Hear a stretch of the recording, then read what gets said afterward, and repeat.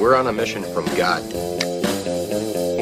Wendy? So I got that going for me. Darling? Looks like I picked the wrong week to quit sniffing glue. Light of my life. We enjoy your films. I am a human being. I thought they smelled bad on the outside.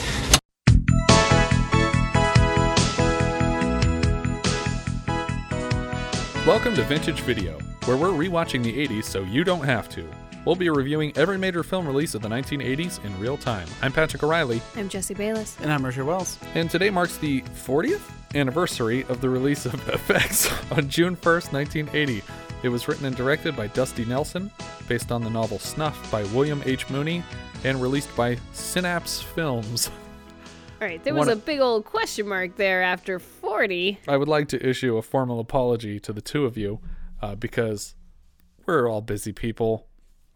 We don't have a lot of time to do research, and I made this list. And this movie was shot in 1979, and it played at Sundance in 1980.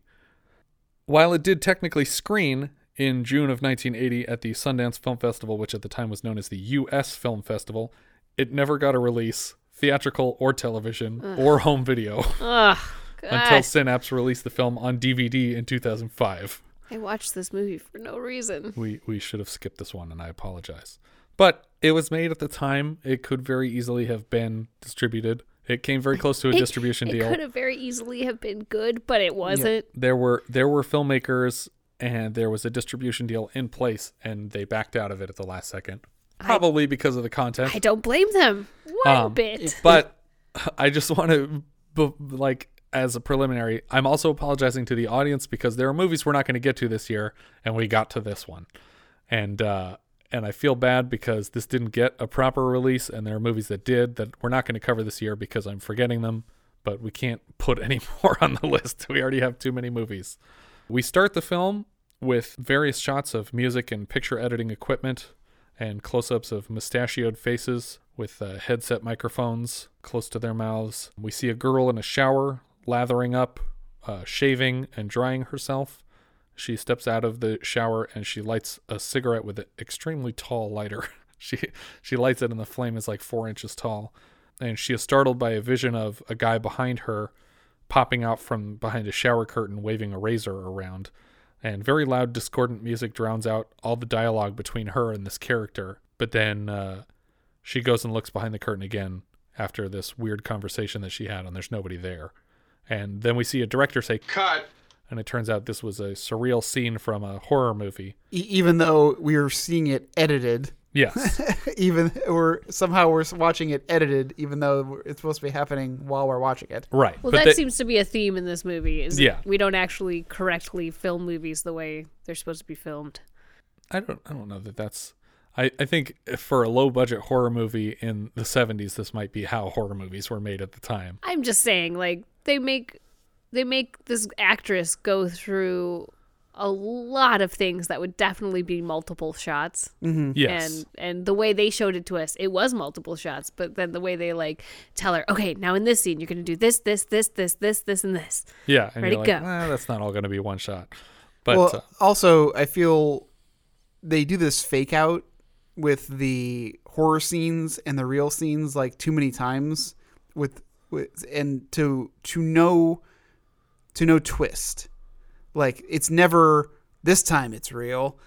I don't think it's supposed to be setting up a twist. I think it's supposed to be setting up the mood where you're just constantly questioning everything that's happening. Is this real? But Is this a part of a scene? I'm not. I never question it. Beyond that first scene, once I realized that they're filming a movie, I never question it. You assumed everything was just a movie scene? Yes. Okay. With this couple. I did not. So that's the difference between you and I. That's a wrap for the day. Tune in next week. We're going to be covering... Oh, thank God. We don't have to go to the rest of this movie. That's a wrap for the day. The cameraman is unloading a mag in a black bag. Mm-hmm. He labels the can, and then he asks if the actors are actually married, and someone answers, for now they are. For now. Because to add to the confusion, and so that we're not hinted right away whether something is real or not, we learn that the actor and actress playing the husband and wife in this movie are husband and wife in real life, to make sure that we're constantly confused. The director sits in his cabin and he lifts a mirror off of the wall to reveal a giant camera Yeah. I was like, oh, there's going to be a camera behind this mirror. I was like, oh, it's a gigantic television camera. Yeah. Huge. I was like, I was expecting even like a lens the size of like a soda can diameter, like just a small hidden Well, device. why be chintzy if you can't see this whole area behind the mirror anyway? This is a studio level. It's practically IMAX. Yeah. Lens the size of your head. Yeah. You need NASA's Zeiss lens from Barry Lyndon. You can get absolute no lighting. You can still get a decent picture with it. We shoot another scene with the actor couple, and the woman is having visions of the man holding a knife at the breakfast table and then getting shot in the head and blood spurting out over the table. We cut to the actress performing a monologue in front of the camera mirror. This is a monologue from Shakespeare's Richard II. Yeah. I was like, I'm going to look this up. I'm going to listen to what she's saying. I'm going to do a Google search based on the text that she's saying, and I'm going to figure out what monologue from what Shakespeare play this is. I go to IMDb trivia. It's like the third piece of trivia. Like, God damn it, there it is. Look at all that effort I put in. We cut to a bar where the camera guy, his name is Dominic, although I don't remember anyone saying his name in the movie, but his name is Dominic in the credits. He's hitting on the girl who is performing Shakespeare in front of the mirror. This is the gaffer for the film. She's not an actress in the film, although she would like to be. She's an actress in the film that we're watching, but not the film that they're making. Not in the film within a film. Don't make Or this is more she? confusing than it is. She actually kind of is an actress in the film within a film, but we don't know that yet. So scratch that. The camera guy admits that he's never worked with a female gaffer. In the background, we see Tom Savini wearing a weird, like, rainbow umbrella hat. Yeah. It reminds me of when Beetlejuice comes up out of the model and he's got like Sure. the carousel of things on his head. He wanders into the middle of their conversation, and as far as we know, he is not a part of the crew of this film. He's just a person at a bar that they went to, and he's getting in between them, and he's like swinging his umbrella hat in both of their faces and annoying them. And eventually Dominic yells at him enough that he stands up and punches Dominic in the face. And then the girl, Celeste, the gaffer for this movie, kicks him in the balls, and the two of them leave the bar. We get this really close-up insert shot of a razor blade being dragged along the edge of a foot. I think in the insert, it's a real foot, and the blade has fake blood smeared on it, and so it's like a dull blade that's just wiping blood on a foot. But then we cut to a wider shot to show that it's a dummy leg, and they're actually slashing it open. Because it's full of blood. Right. It actually has like an arterial spray built into it.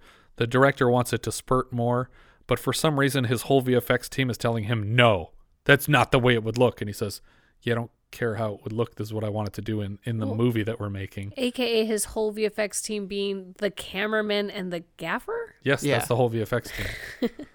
But it's just weird that they're telling him no when it's like, I didn't ask yes or no questions. I just said, make it do this. But it seems like she's just mad that she's not in the movie. And she turns to walk away from them. The camera guy offers to get the director a burger in town, and the director also just walks away from him. We see a girl getting dressed in a room, and she reaches into a hamper, which she is very nearly swallowed by whole. The camera is shaking, and we're getting loud music and craziness. But, of course, this is part of the movie. Mm-hmm. This was just confusing to me because, like, I realized that this was supposed to be part of the movie within a movie, but what exactly was supposed to be happening here? Because I don't understand this movie within this movie, because I thought it was like this psychological, thriller type movie where this guy isn't who she thinks he is. Is he hiding very tiny in this hamper and pulling her in? What is happening? Well, it gets more confusing later when the husband, who she's been having all these visions of being dead, becomes a zombie, but is like completely rational and talking to her. Yeah. And then just gets in an argument with her. Well, that's in not the part film? of the movie within the movie, though. I don't think it is. No? No. Oh, okay. That was an actual scene. The next morning, the guy from the bar, played by Tom Savini, is meeting with the director around the breakfast table, and they're discussing future scenes from the production. So it turns out he is actually working on the movie. He tells Savini not to talk about the big chase scene around the rest of the crew. Hey, listen. When you come over here next week, I don't want you getting all coked up and talking about the chase, huh? Hey, I'm cool. Yeah, well, if you're so cool, how about cooling off my nose then? We cut to the lead actor Barney waking up at night. He walks around the cabin. He steps outside. He doesn't see anything, so he goes to grab a gun because he's hearing weird sounds and he's getting paranoid. Suddenly his wife is there and she asks what he's doing. And we don't know if this is in the scene or in the movie because I do. They're married. No, we don't, I said. Because I am choosing to abide by the rules of the film, which is that I don't know yet. Turns out that this is real. Oh! No, Yeah. it's not. It's part of the movie. Part of the movie. It's always part of the movie when it's them. Yeah. So we have the camera guy doing a lighting test outside the door, and he's flirting with Celeste again. We cut to later that night where he's waking up to loud music playing, and he comes downstairs to see what the loud music is, and it's Rita, the actress from the film, dancing for the director while her husband just takes pictures of her. Yeah.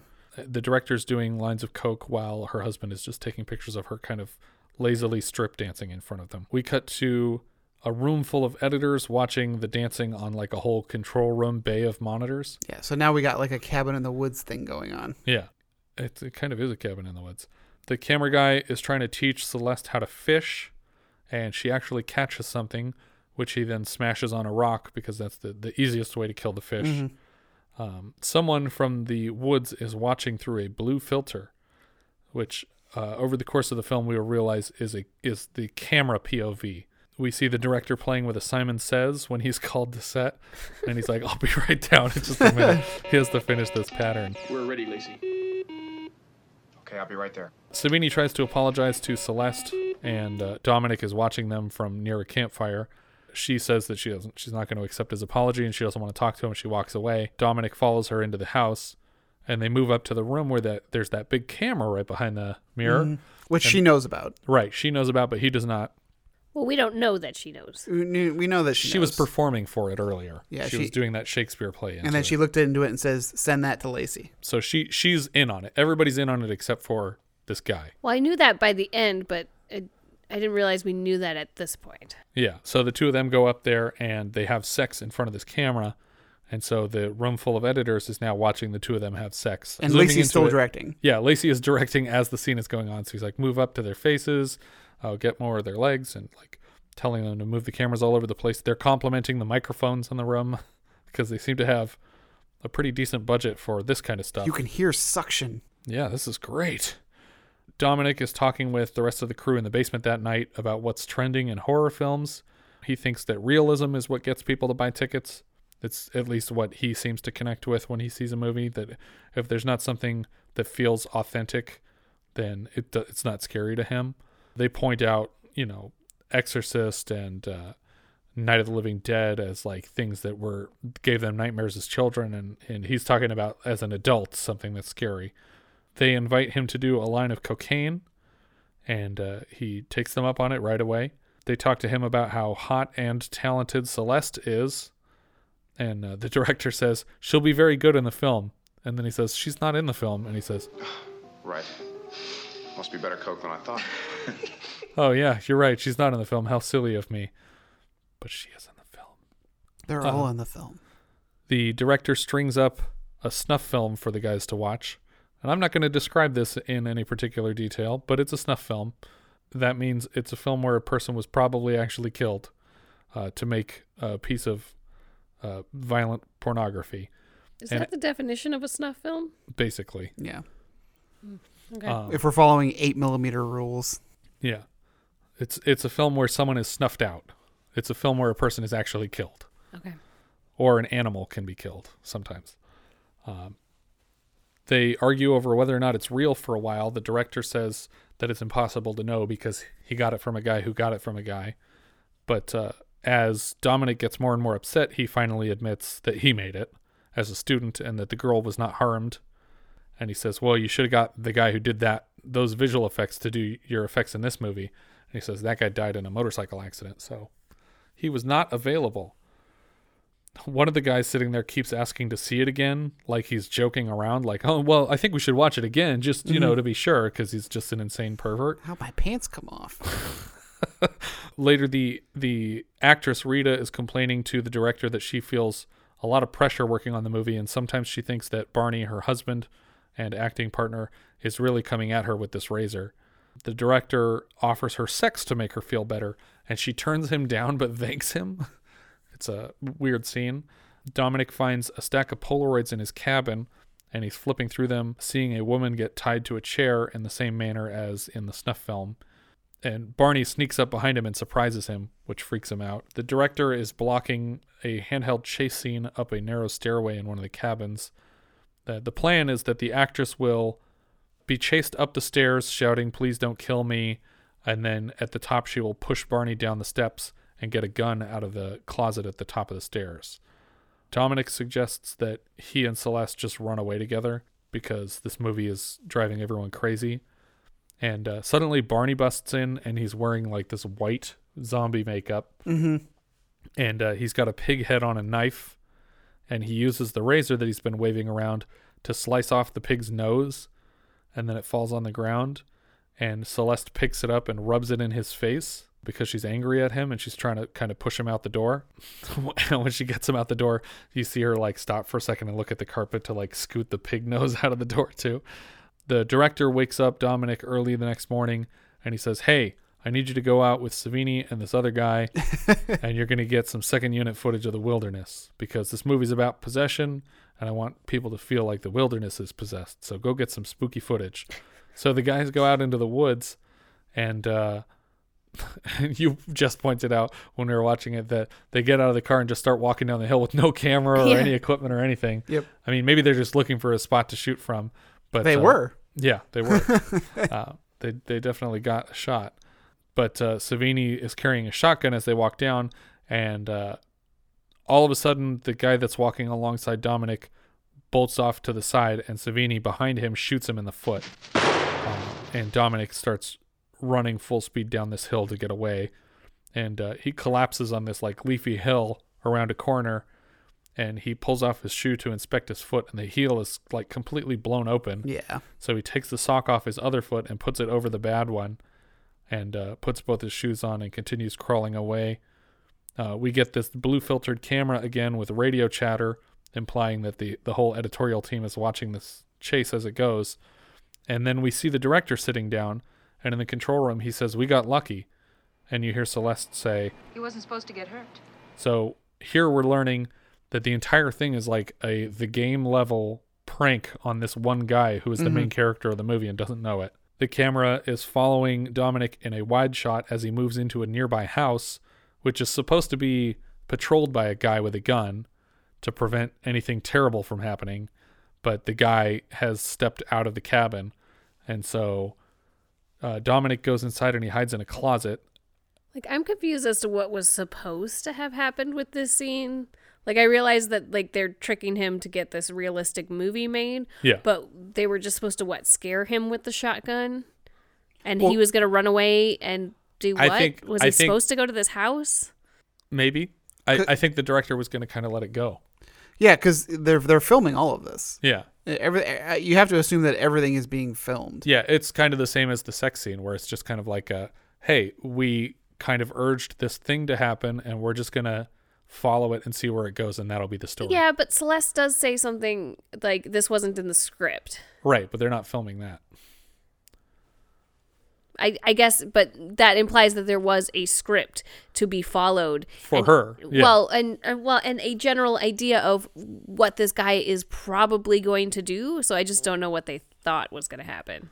I think that they only knew what was going to happen up to a certain point, and then they were going to have to improvise moving forward from that point. But I think at the end of this film, the director is 100% satisfied with what he got. But so he sneaks into this house. Dominic's hiding in a closet when the guy who's supposed to be on patrol here comes back into the house, leans his shotgun against the wall, walks outside for a second, and Dominic gets a hold of the fire poker. So when the guy comes back in to grab his gun, he just bashes the guy's brains in on the floor. I would have grabbed the gun. Yeah. That's what I was thinking he ought to do. But it wouldn't have done you much good because this gun was not loaded at the time. But he grabs the fire poker and beats the guy's head in on the floor. And then he throws up because it's disgusting and he's a normal person who doesn't have to bash people's brains in often. Then he takes the shotgun and loads it and he starts crawling until he collapses on another hilltop in the wilderness.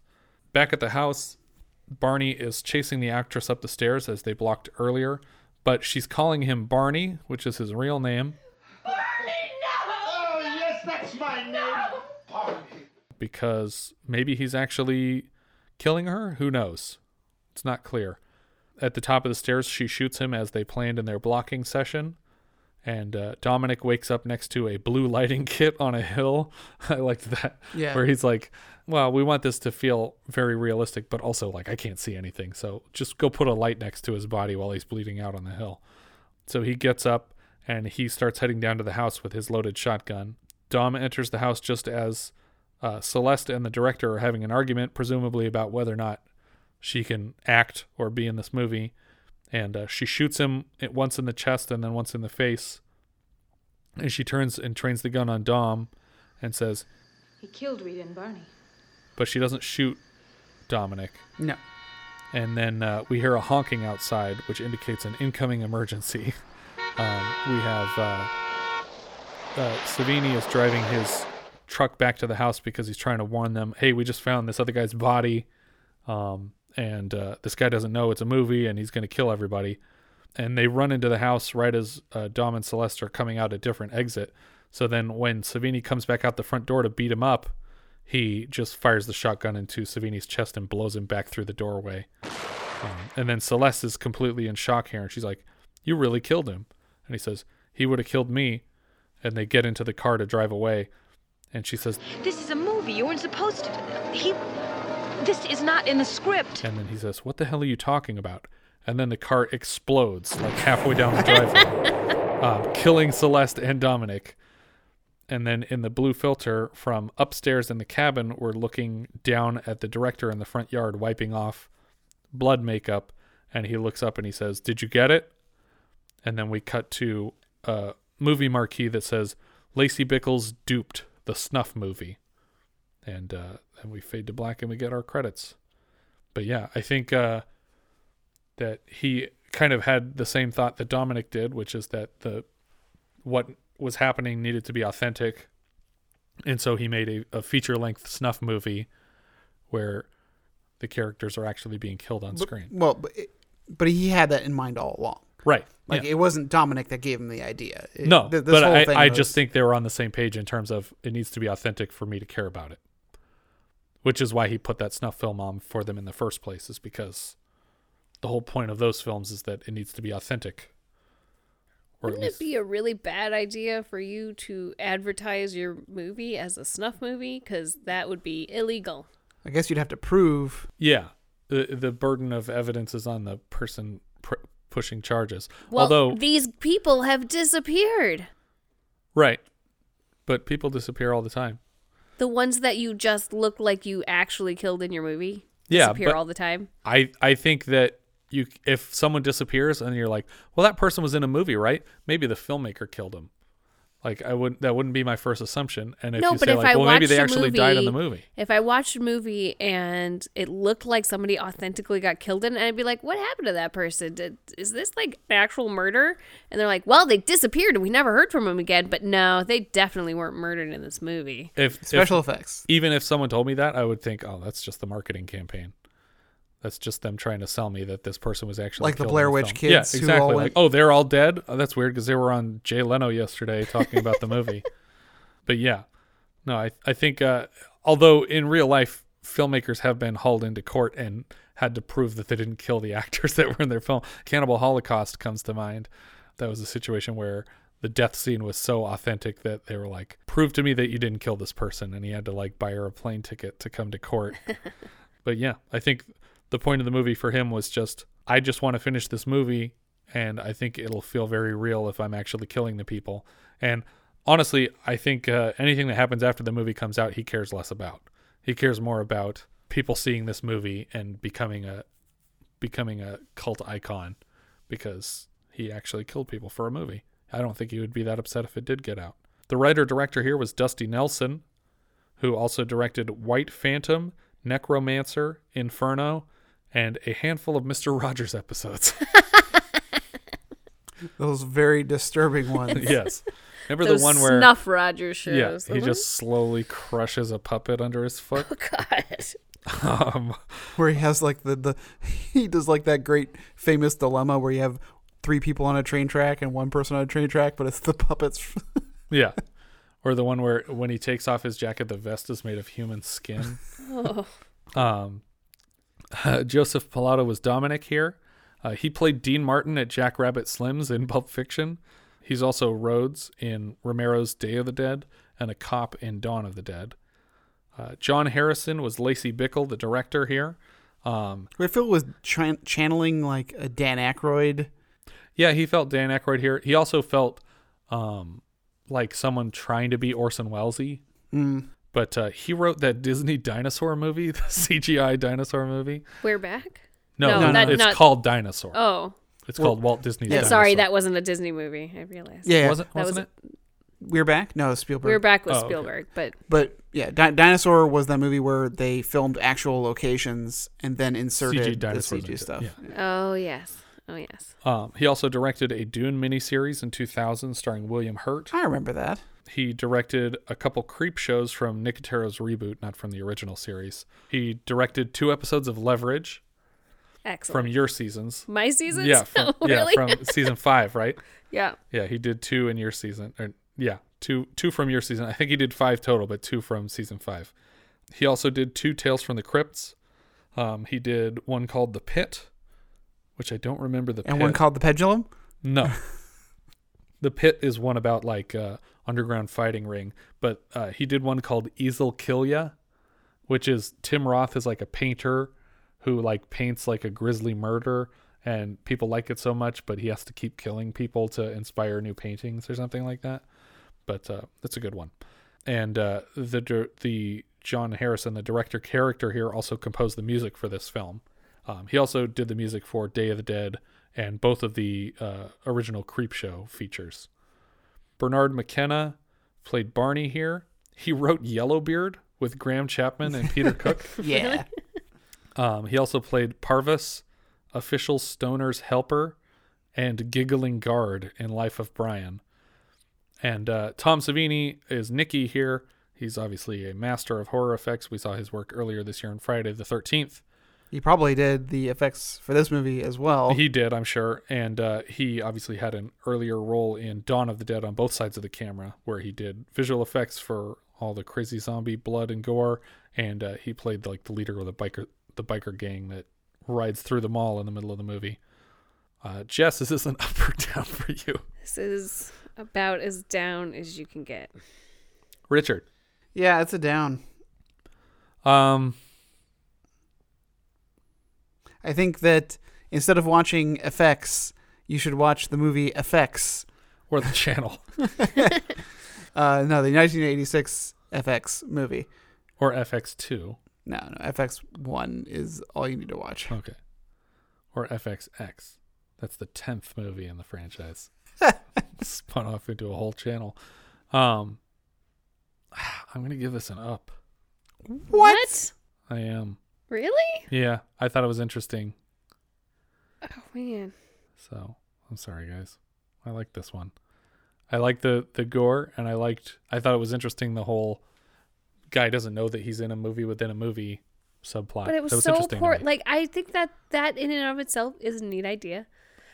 It was so poorly done. I disagree.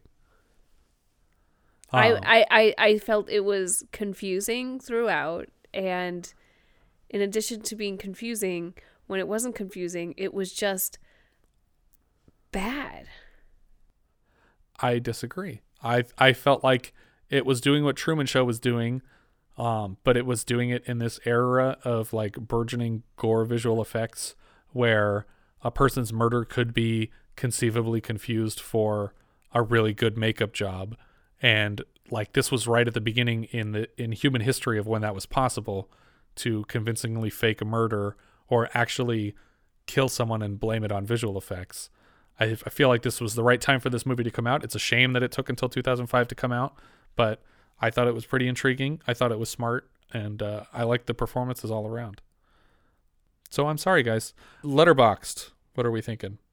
So I'm putting this pretty darn low on the list. Right now it's in my, let's see, 1, 2, 3, 4, 5. It is 9th from last place. It is right between The Private Eyes and Serial for me. I don't have it that far down, but I have it pretty low. I'm actually going to put this between Just Tell Me What You Want and Stunt Rock. Okay. I am going to put this above Heartbeat and just below Don't Go in the House. So that's not like super high on my list. It's that's in the middle of the road. It's right in the middle. I think that's everything for this one.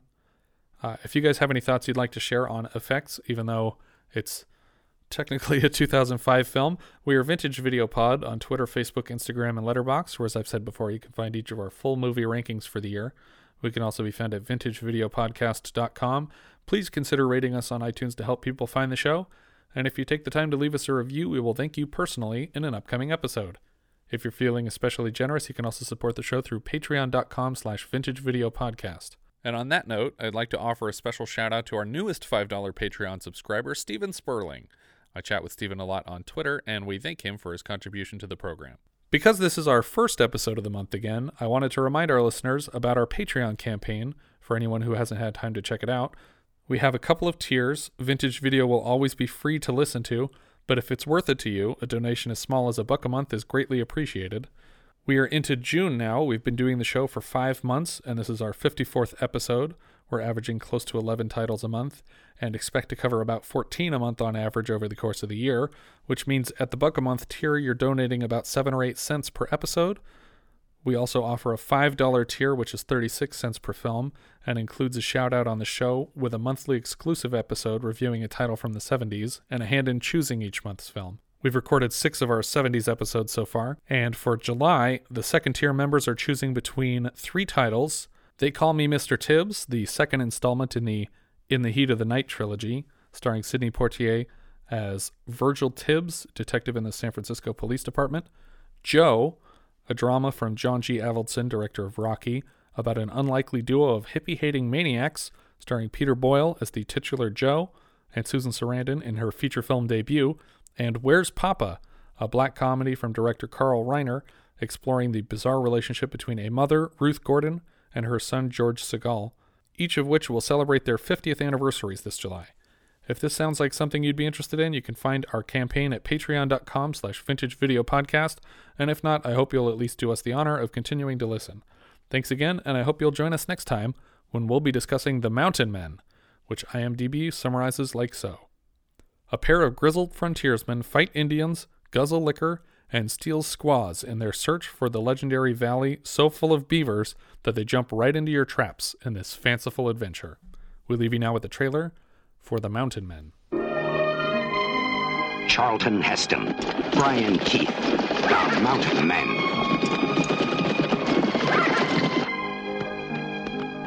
The West wouldn't have been the same without them. Engine!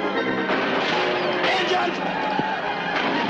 They snuck off on me. That's what engines do for a living.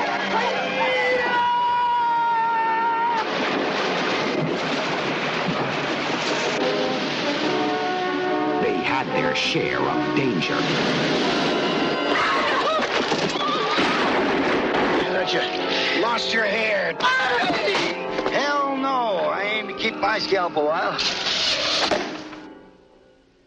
They had their share of women. Reckon you're gonna keep her? Running Moon, why don't you go home? I go with you. Reckon I got any choice? He opens the path for others, but he will not have her or one more thing belonging to my people. Alone, they were explosive. Together, dynamite. Don't miss. I never miss.